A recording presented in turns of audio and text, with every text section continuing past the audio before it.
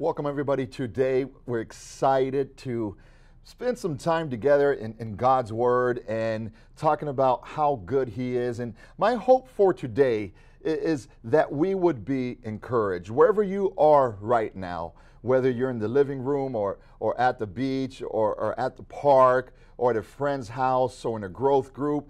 I pray that you would be encouraged when you hear this message. We're going to be in 2 Thessalonians chapter 1.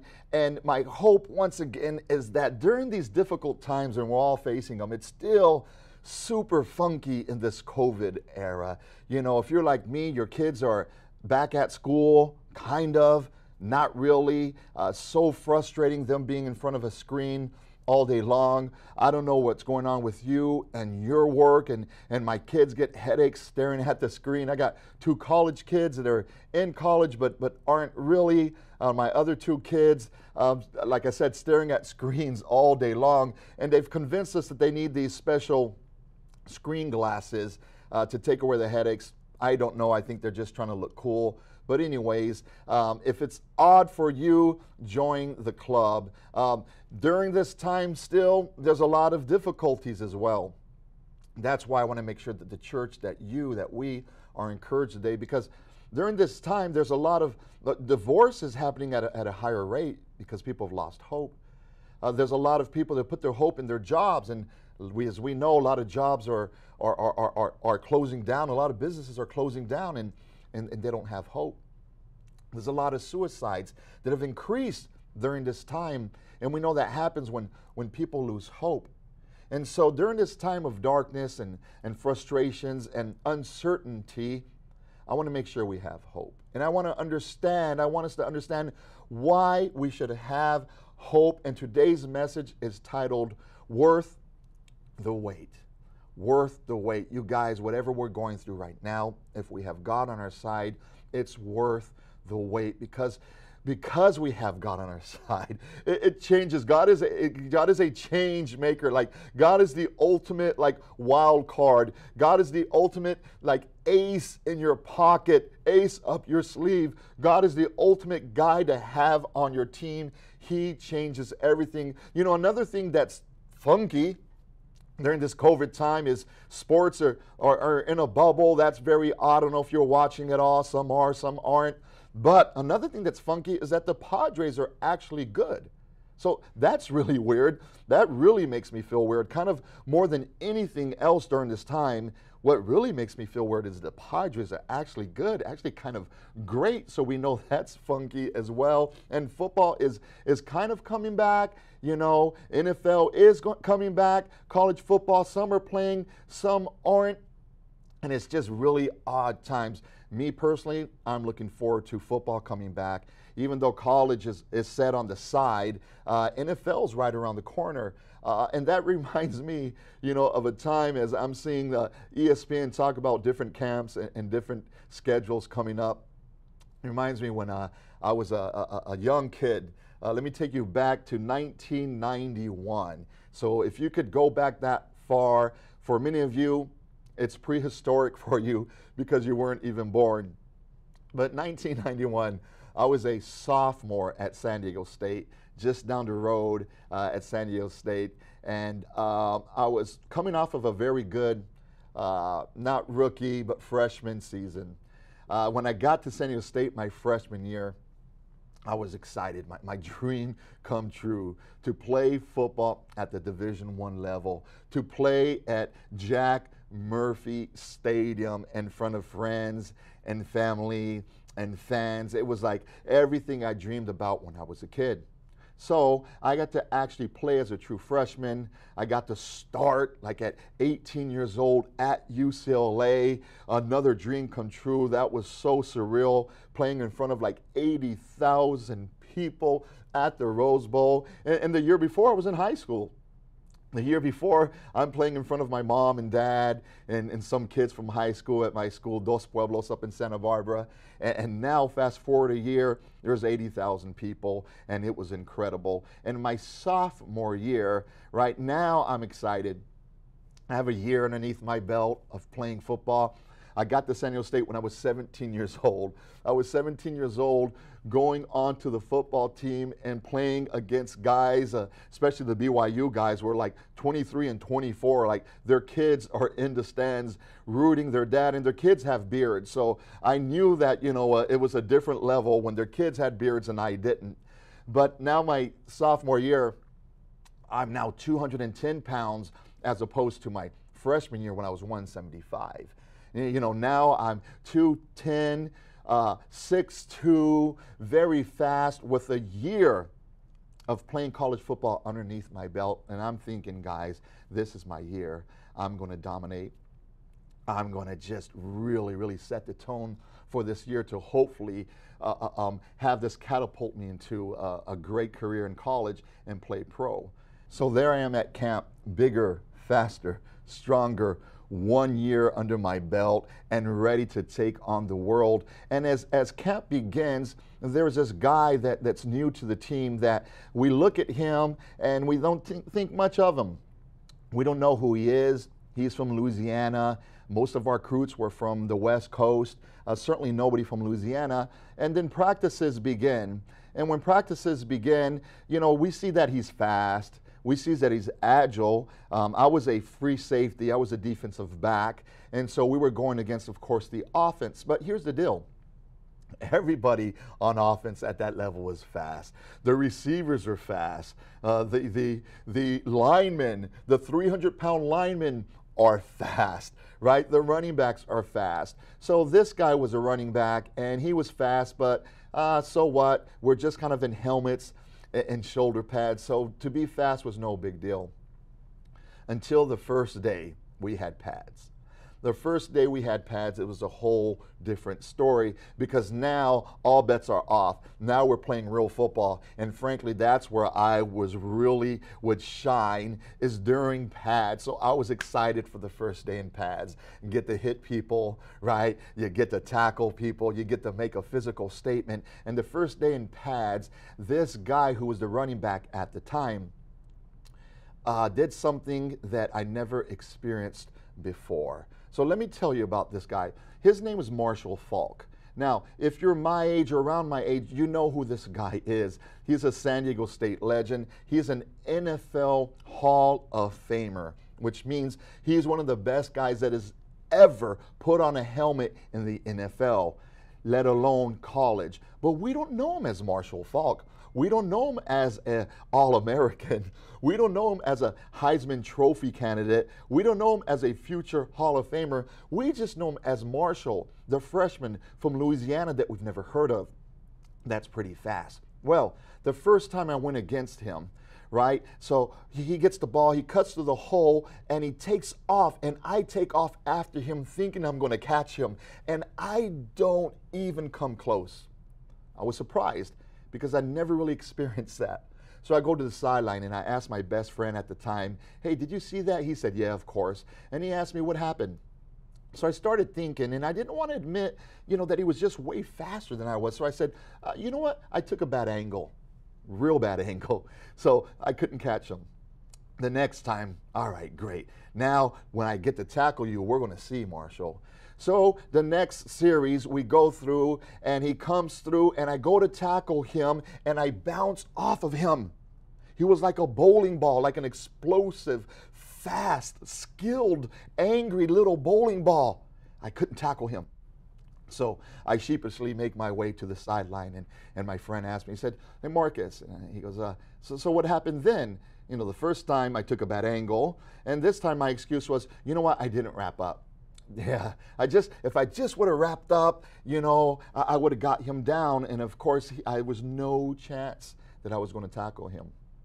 So the next series I go in, I know that he outran me, and I know that I bounced off of him. And so this next series, I'm really excited. Now, if I could just meet him in the hole, right there, where he can't outrun me, where there's people around, and it's just me and him one-on-one, so I get my wish. He's running right through the hole, surrounded by people, so I just go, my 6'2", 210-pound frame, and I go and I try to explode on Marshall. He puts his helmet in my chest and runs me over.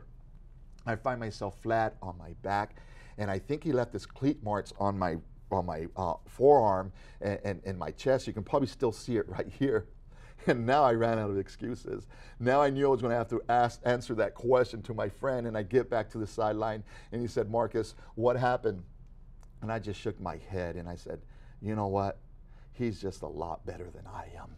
So I didn't feel so bad when later on in film, we saw him do that to everybody. And the first time that he touched the ball in a college game, he ran for more yards the first time as a freshman than anybody in the history of college football, and of course catapulted that onto a great college career and an NFL Hall of Fame career. Here's the deal. It just wasn't fair with me competing against Marshall, because Marshall was the game changer, because he was a Hall of Famer, and frankly, I was just some scrub playing college football, and I realized that real quick. Marshall was the game changer. Now, this is what I ask you. If Marshall, being so much greater than everybody else, certainly greater than me, could you imagine having God on your side?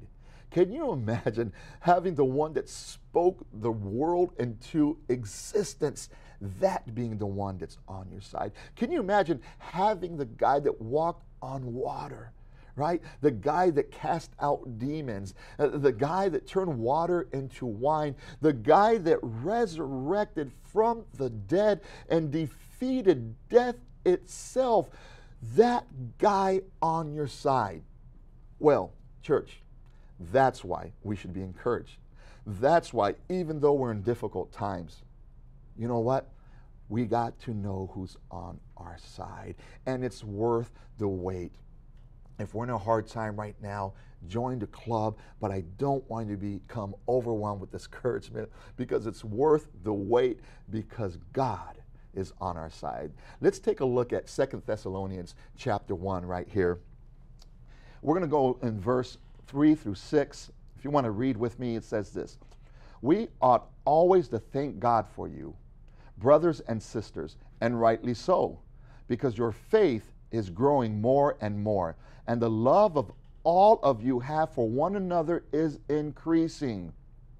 Therefore, among God's churches, we boast about your perseverance and faith in all the persecutions and trials you are enduring. Let's stay there for a while before we jump ahead.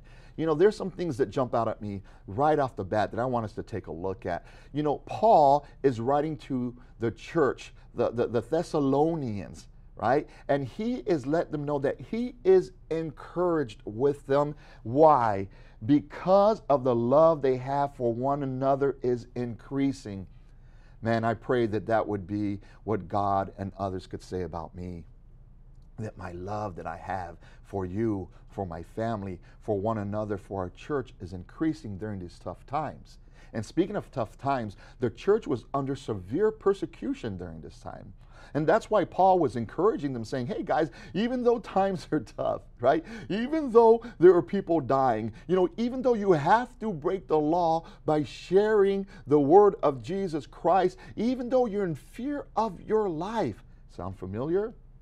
We can relate a little bit with that. Maybe not as extreme, but we can relate with that, I think. He said, although that's the case, your love for one another is increasing. NVC, hopefully that would be us, that during these dark times, during these difficult times, during these times where there's very little hope, people could say to us that our love for one another is increasing. And he also goes to say, let's pick it up at verse 4. Therefore, among God's churches, we boast about your perseverance and faith in all the persecution and trials you are enduring. Perseverance, what a great word, right? They were able to persevere. Through the trials, they persevered. Through the tribulation, they persevered. Through being martyrs, they persevered. And you know what? They persevered. This is why. Because they knew it was worth the wait. They knew who was on their side. And my friends, we have God on our side, even in dark times, even in difficult times. And that's why it's worth the wait. We're not waiting in vain.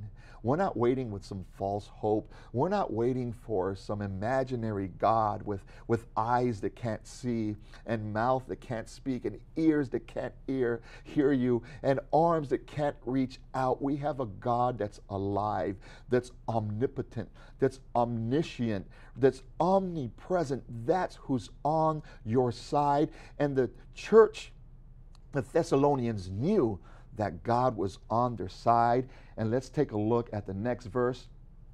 5. All this evidence that God's judgment is right. And as a result, you will be counted worthy of the kingdom of God, for which you are suffering. God is just. He will pay back trouble to those who trouble you. So here's my first point that I want to bring out today, right? Why it's worth the wait.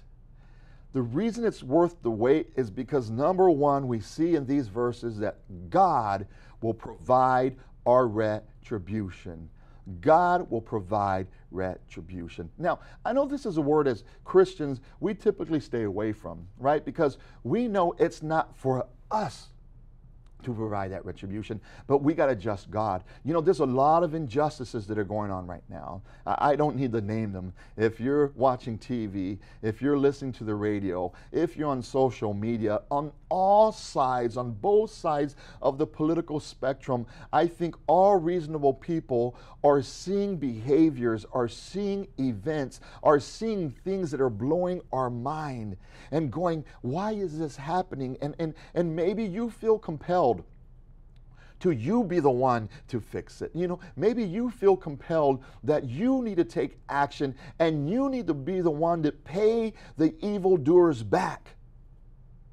But let me tell you, it is not our job to do that. But here's the deal. It will happen. God is a loving God, but God is also a just God, meaning this, that all those actions, all these words, all these behaviors that are going on that are evil, we can sit back and we can let God handle it. We see this principle all throughout Scripture. You know, we see this principle in this passage right here, and hopefully you can trust this principle in your life. Let's take a look at this verse right here that kind of points that out as well.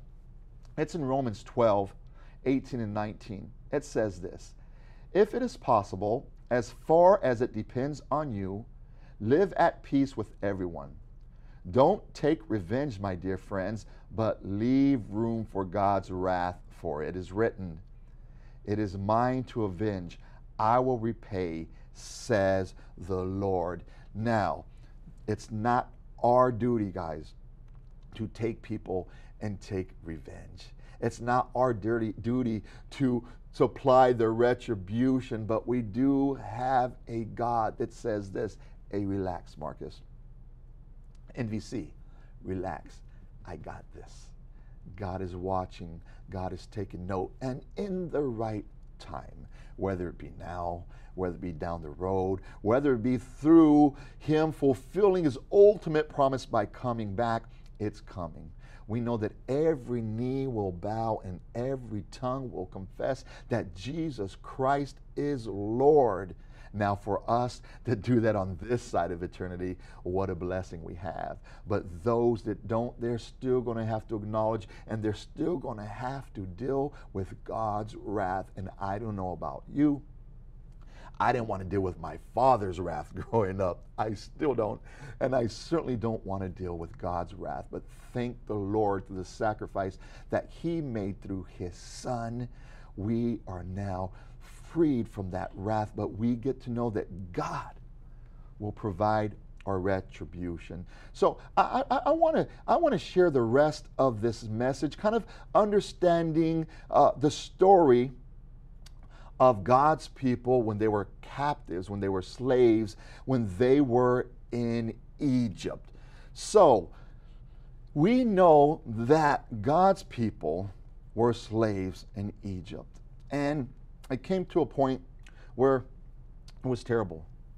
It was unbearable for them. I mean, who wants to be a slave, especially God's people? And now for centuries, they've been subjugated to the evil of Egypt, and they were tired of it.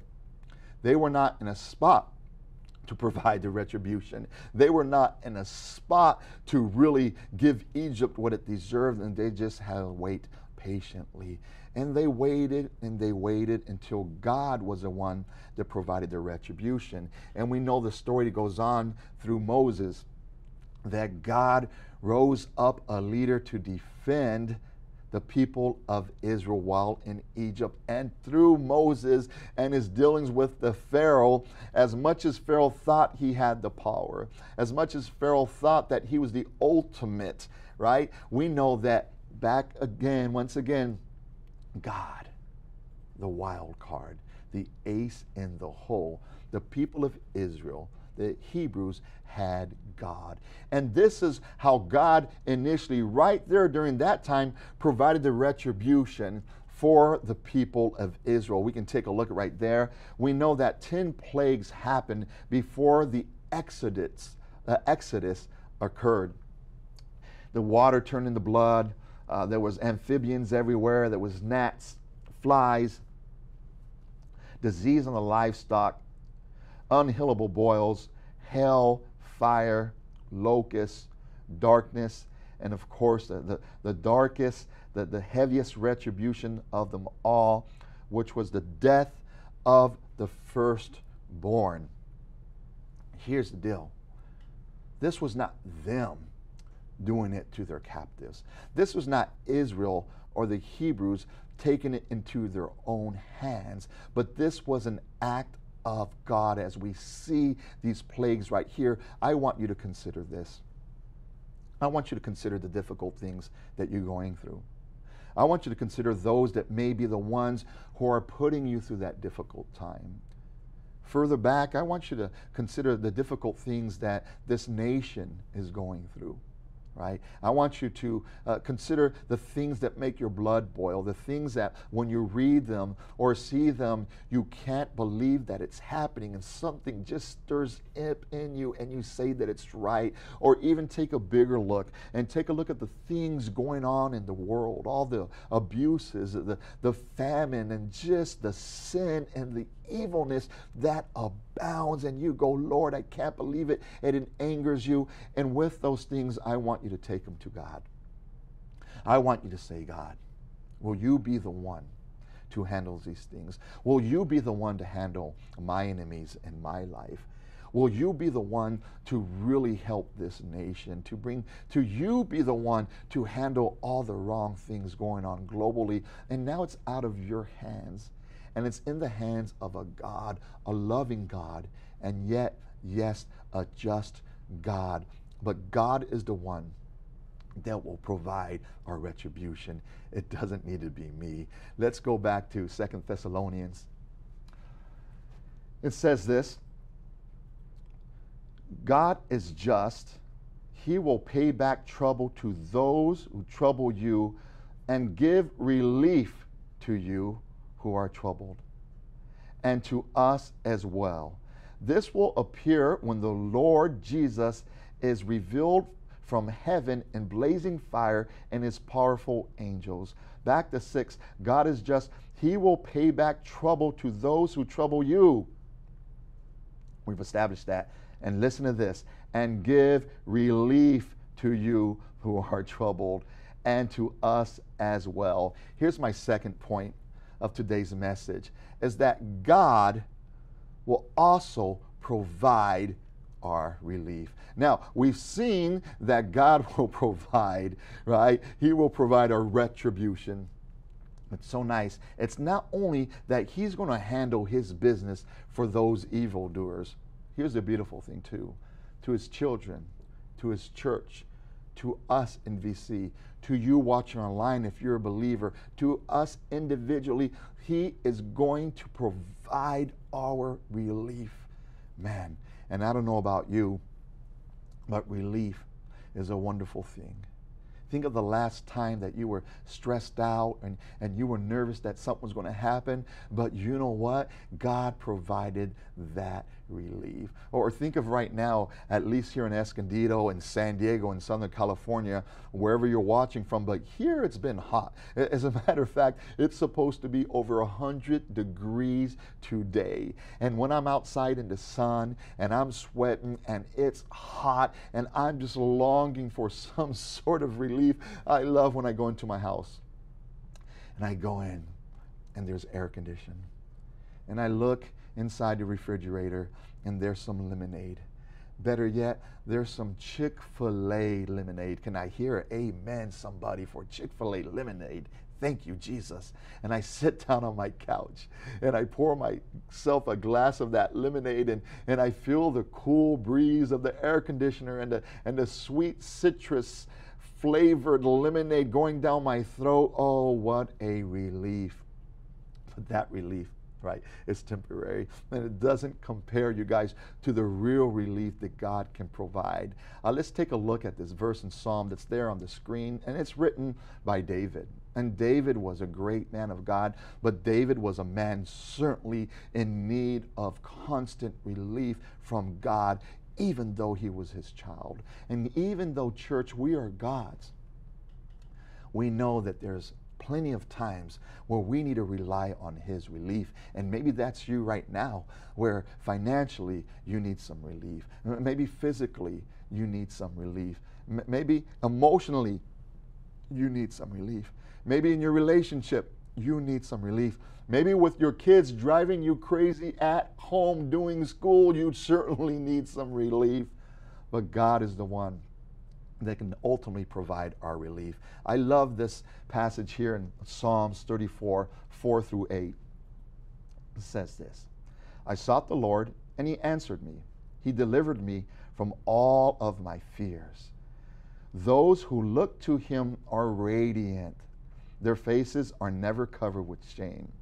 This poor man called, and the Lord heard him. He saved him out of all his troubles.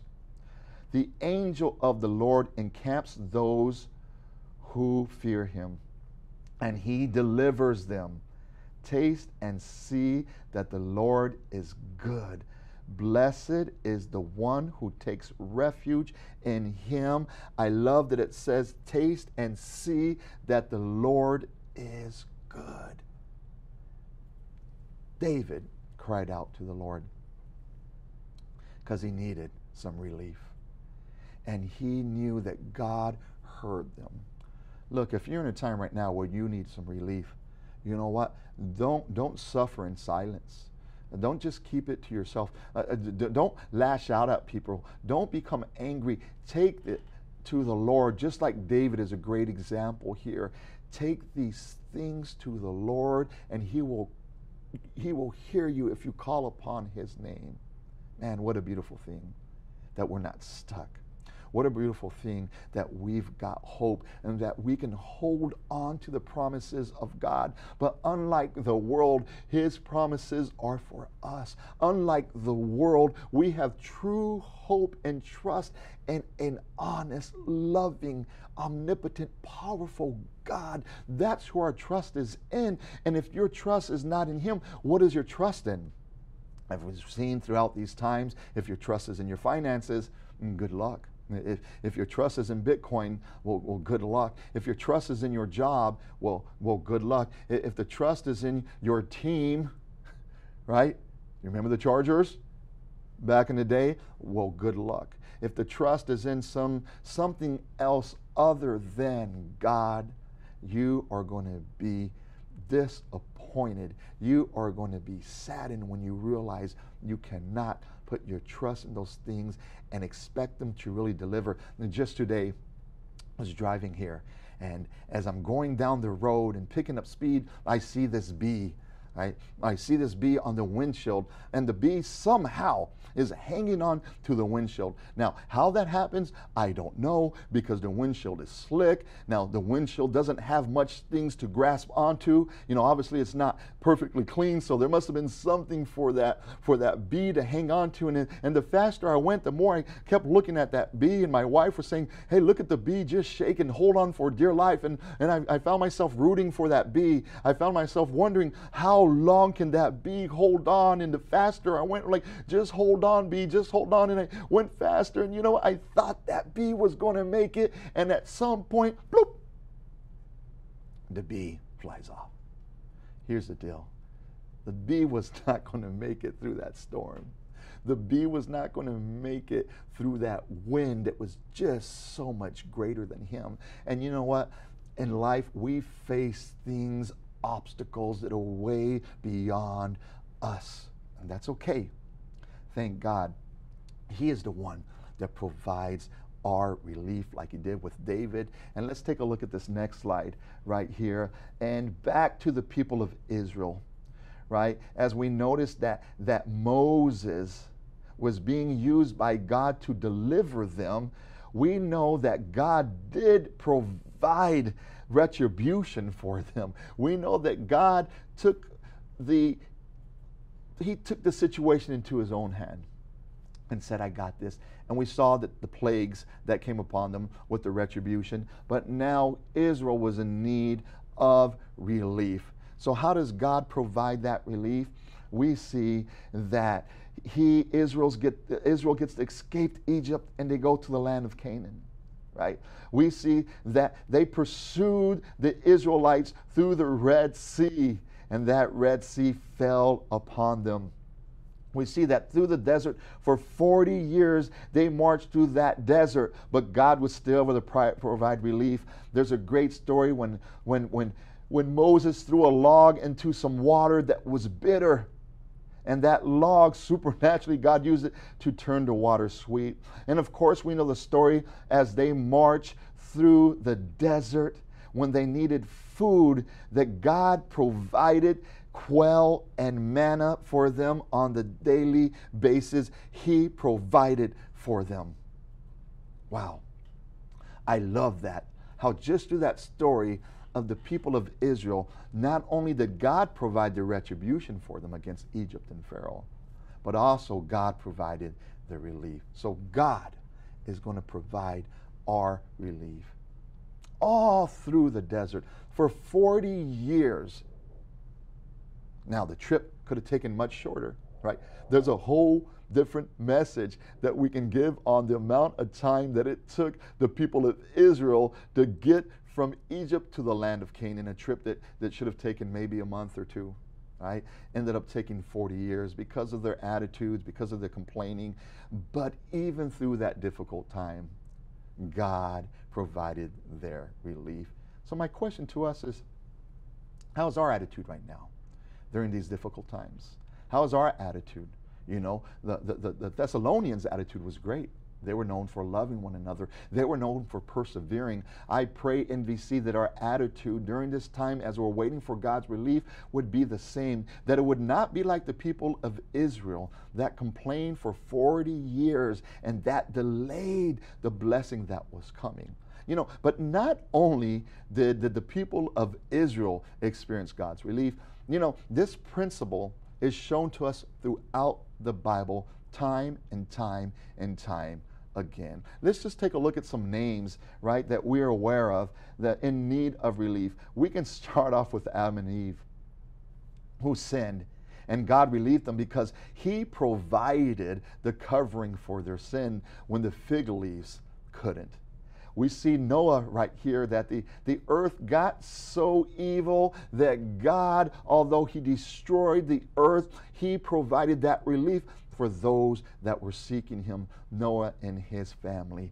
What a great, great God. We see through Joseph as well, the story of Joseph, a great, great story of a young man that was just promised by God wonderful things. And even though he was promised, he ended up being thrown into a cistern, being thrown into becoming a slave essentially. And eventually he also became incarcerated. So here we have this great young man that now is incarcerated for basically standing up for the things of God. But God provided the relief for Joseph and all of his family. And of course, we know that God provided the relief for Israel as we're seeing their story through Moses and going through the desert. We provided the relief for King David, the one that we read about when he was writing the psalm, crying out to God, how people were after him, how people were after his life, how his life was endangered, how he was lonely and scared, and still he cried out to God, and he said, I cried out and God heard me. And he's the one that told us in Psalm, taste and see that God is good. Provided the relief for Shadrach, Meshach, and Abednego. We know that story where they're thrown into a fiery furnace because they would not bow down to King Nebuchadnezzar. And yet, even though they went into that fiery furnace, that the fire was so hot that the ones that were throwing them into the fire died. Yet he provided the relief, because when they looked in there, they saw Shadrach, Meshach, and Abednego, but they saw one more man. They saw a fourth man in the fire, and that man in the fire was Christ himself, providing the protection, the relief that they needed. We know that Jonah, even though he was being disobedient, he was thrown off of the ship, drowning in the depths of the water, and God provided a big fish to swallow him. Sometimes the relief seems kind of stinky, but it is something that we draw up, but he still provided that relief for Jonah. Think about the New Testament as we made our 40 days through the New Testament, church. All the miracles that we witnessed, all the healings that we saw and we read about. He provided relief for every one of those. And I know that God has provided relief for me and my family. He has provided relief for you as well. And our God, beyond you and me and our family in NVC, He's provided relief for the world. And I got a quick little video here that I want us to focus on that's really cool, that outlines the church throughout the ages going through difficult times and yet growing in spite of them and being relieved along the way. Let's take a look.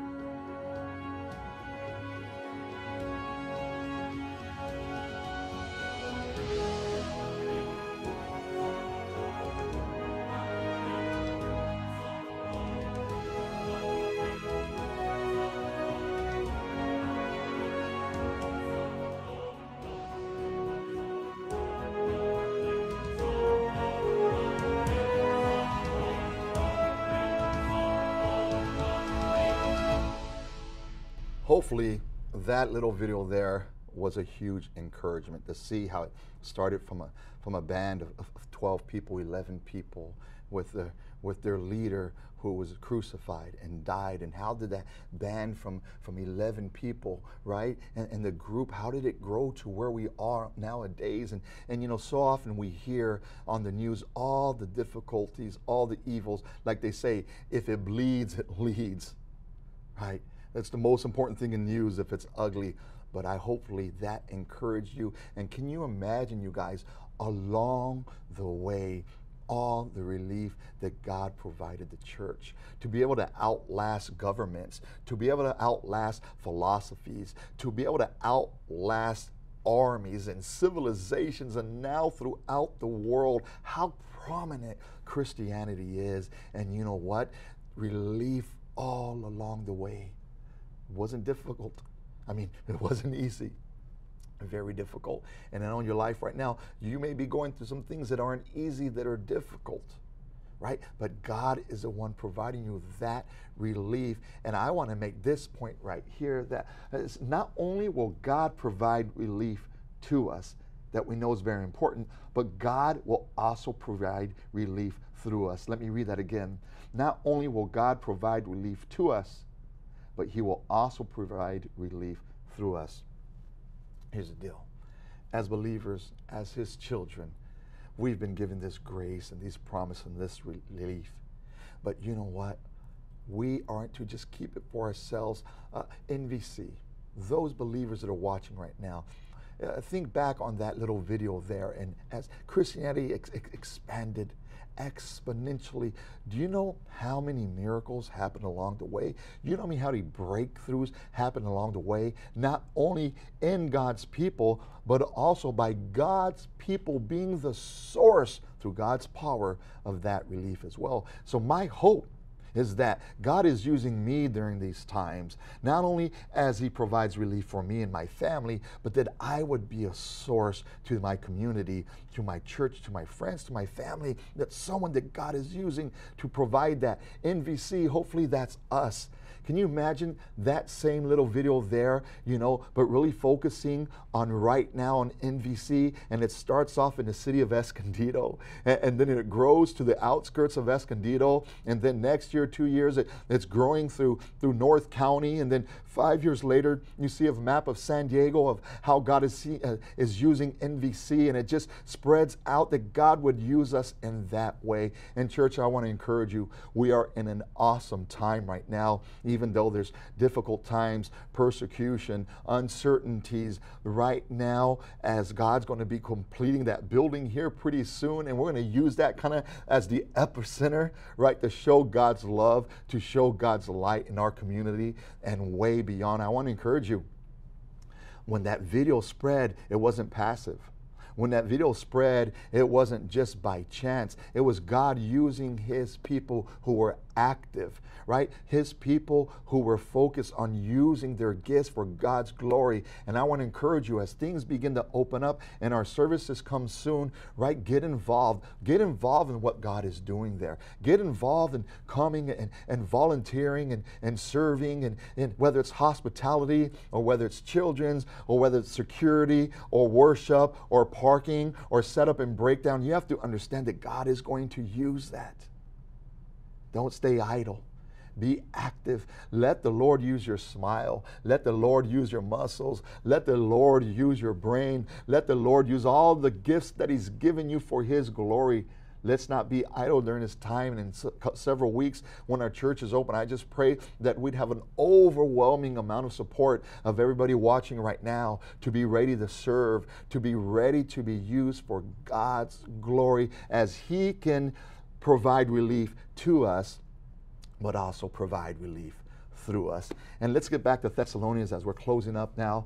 And 2 Thessalonians, same chapter, verses 10 through 12, says this: "Another day he comes to be glorified in his holy people, and to be marveled at among all those who had believed. This includes you, because you have believed our testimony to you. With this in mind, we constantly pray for you, that our God would make you worthy of his calling, and that by his power he may bring to fruition your every desire for goodness and your every deed prompted by faith. We pray this so that the name of the Lord Jesus Christ may be glorified in you, and according to the grace of our God and the Lord Jesus Christ." Take a look at those highlighted bold words right there. Bring to fruition your every desire for goodness and your every deed prompted by faith. Here's my last point, church. that God, we know, will provide retribution. We've seen that.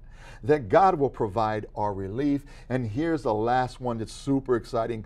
God will be the one and he will provide our reward. Retribution, relief, reward.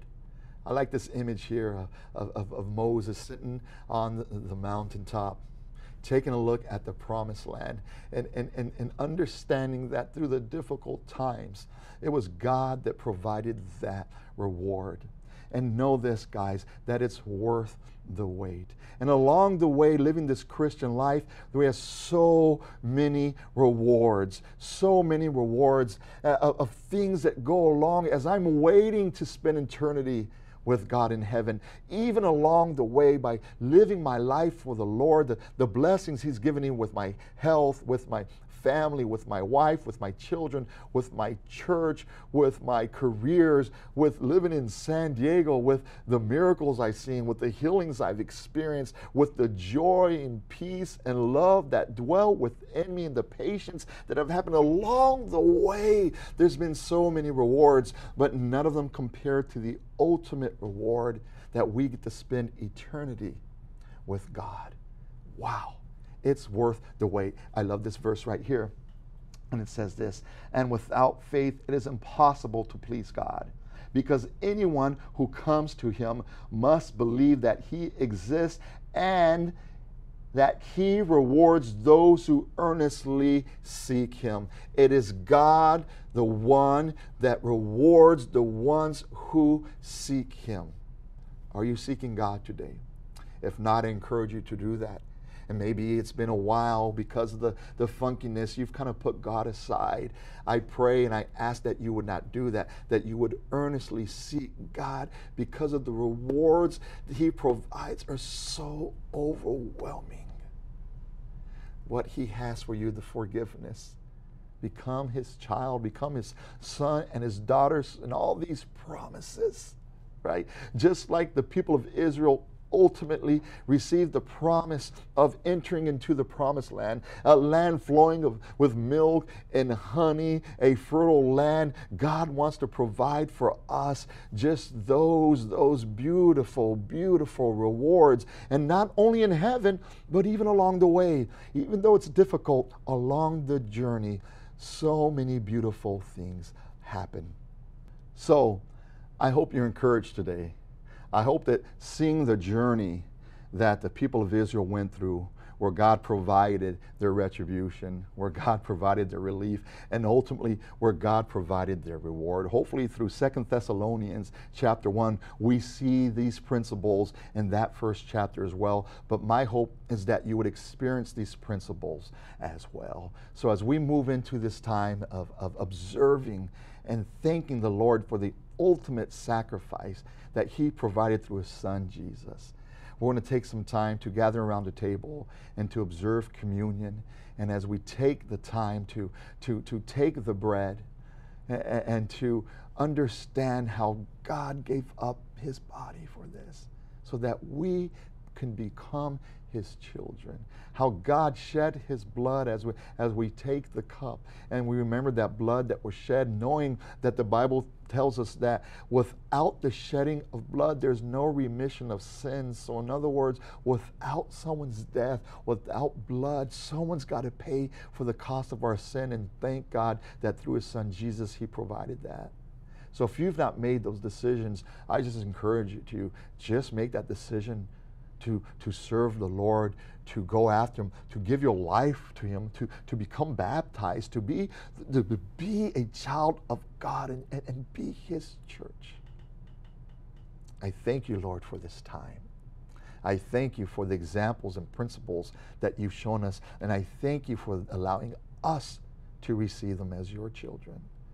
And God, I pray for anybody right now that's not your child, that they would make that decision. Thank you for this bread and this cup, Lord, as we take it and remember the sacrifice you made for us. God bless you guys, and let's continue on in worship.